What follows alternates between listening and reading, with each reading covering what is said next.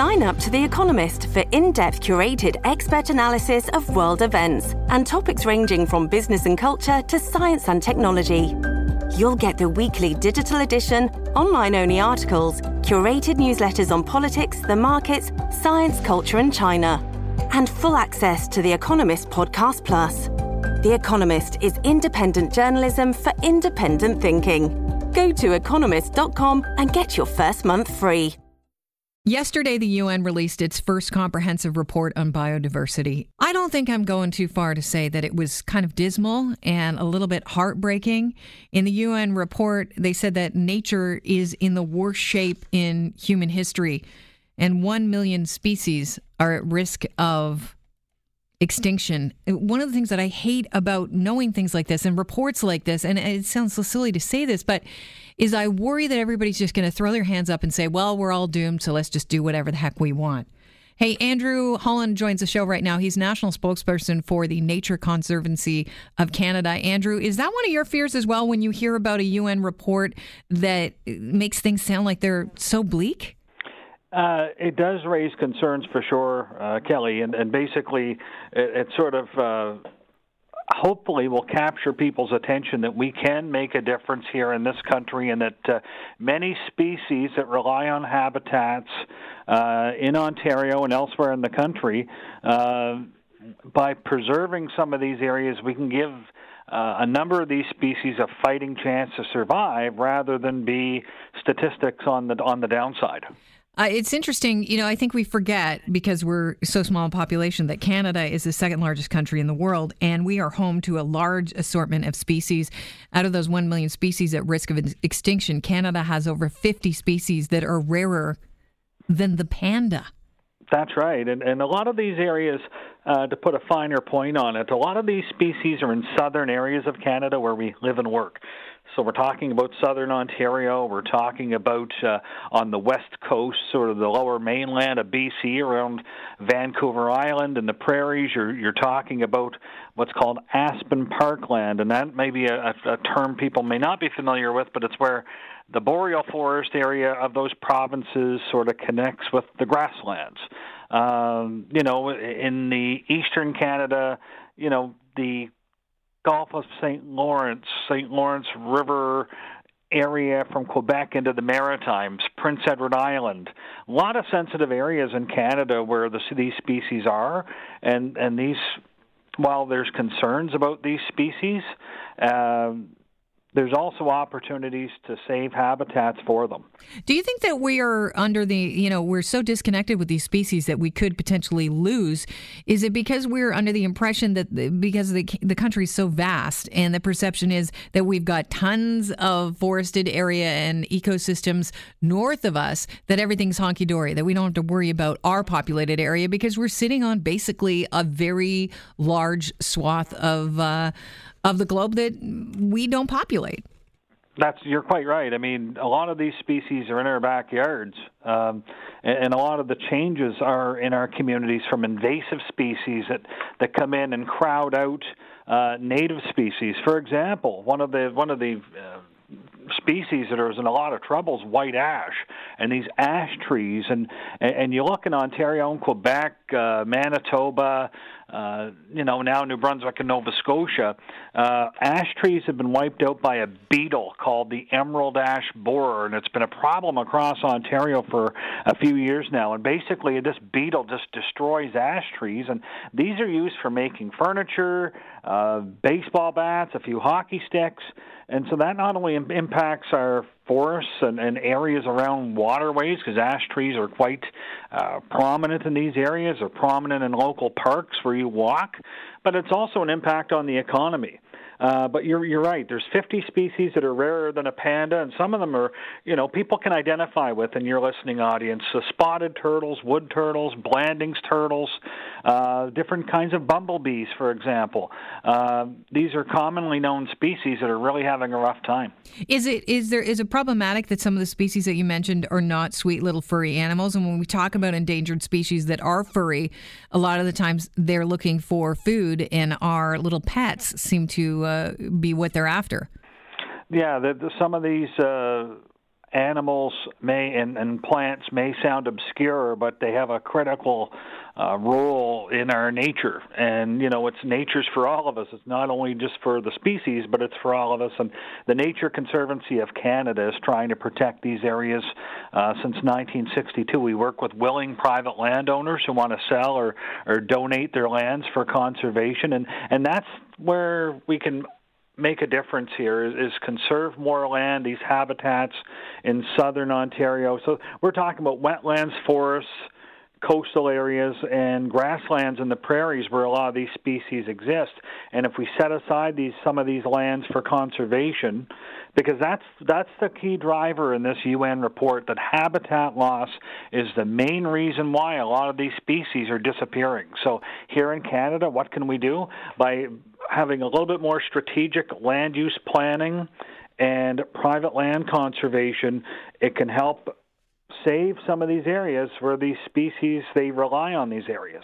The Ford government just released 20 pages of sweeping changes to Ontario's Endangered Species Act last Thursday in an omnibus housing bill. There's no doubt about it. We need housing. There's a lot of people that need housing and affordable housing. And there are amendments that wildlife experts say would gut protections for the province's at-risk animals and plants. Do you think that this is short-sighted, this More Homes, More Choice Act of the Ford government to put this into play now when, we should be looking at ways to coexist with nature, not ways to get around it by, paying to slay? Well, the environment and the economy, they have to go together, and I think they do. And it's a great example where a lot of our natural areas can be used for ecotourism and light recreation, and I think it's an opportunity to promote our natural beauty in the areas where we live. And I think that this international report, it's been 3 years in the making. There were 450 experts, like scientists, biologists, and others who contributed to this. I think governments of all stripe in all provinces should really take a good look at this report and drill down in their respective areas to see where are the pressures in our provinces for these species and try and do something with land conservation groups such as the Nature Conservancy of Canada and others to try and have a conservation plan. What can we do to preserve some of these areas so these species can survive, but also how can we allow public access to these areas? It can be a win-win. When you preserve natural areas for species, you're also setting them aside for people to enjoy. And a great example is a half hour from Toronto in King City called Happy Valley Forest, where the Nature Conservancy has a beautiful nature reserve, and there's hiking trails there for people to enjoy. So it can be accomplished for both nature, but also for ourselves, and it can really make a difference.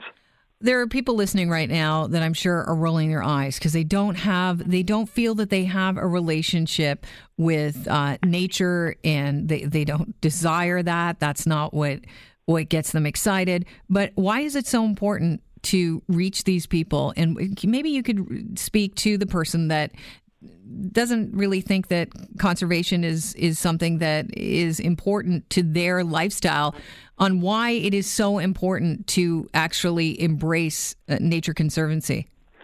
Well, from our perspective, the Nature Conservancy of Canada, we try to protect these areas, but we also try to connect Canadians to nature. You have a great question. And basically, getting outside for a walk into nature on a trail or whatever, it improves your mental health, your physical well-being as well. It really helps get your blood pressure down. It helps clear your head. There's just a lot of physical and mental benefits to getting outdoors and in nature. And, frankly, we live in a beautiful country, but we tend to take it for granted.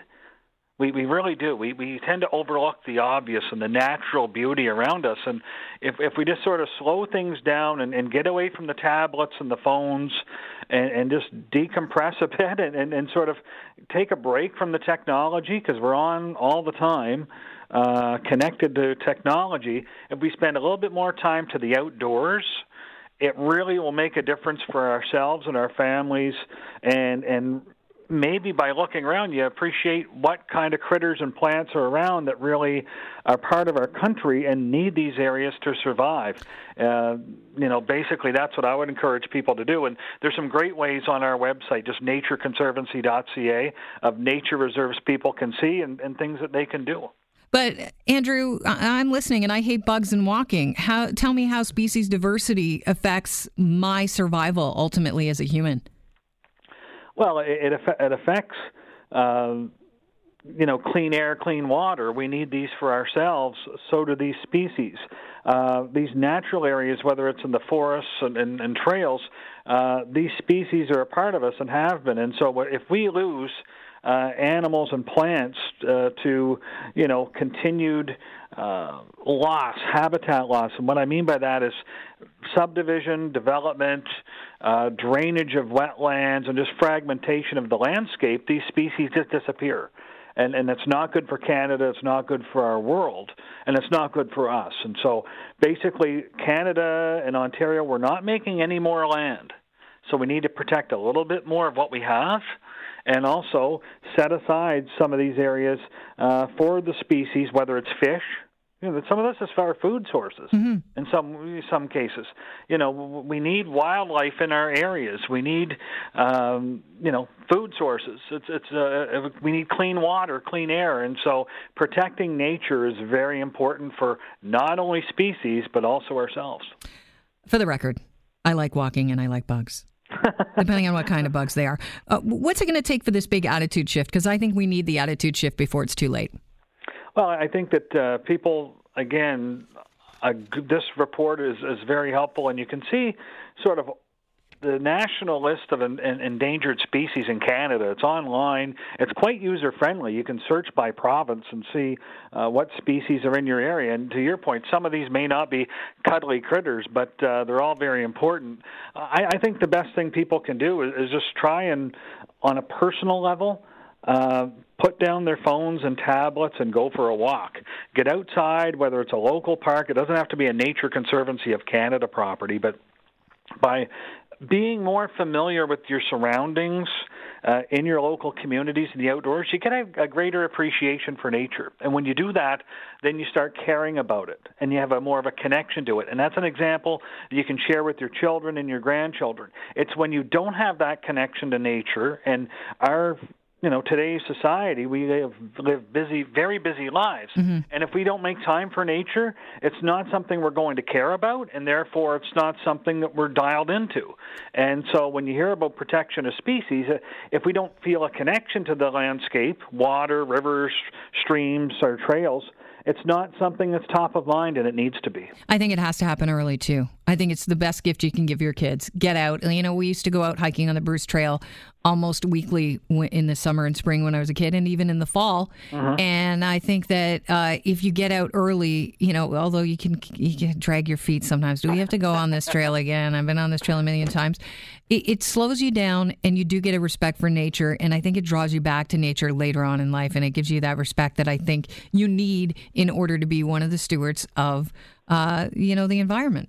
And some to your landowners and property owners in your listening audience and across your vast listening audience in the province, there's tax breaks associated with donating land. So it's something else I want to mention.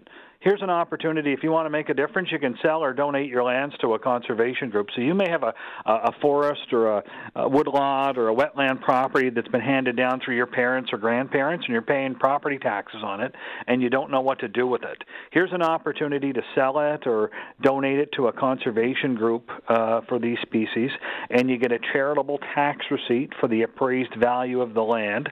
Plus, if there is an endangered or threatened species on the property, the federal government kicks in an additional tax break through the Ecological Gifts Program of Environment Canada. So you get a tax break for 10 years. But it has to live on the area. You can't just ship it in.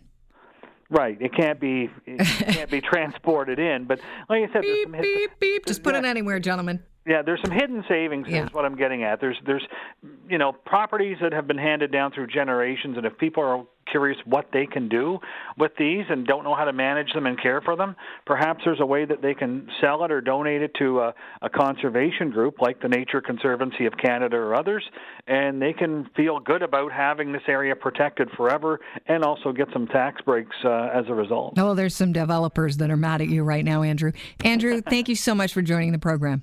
My pleasure. Thanks for the opportunity. Have a great day.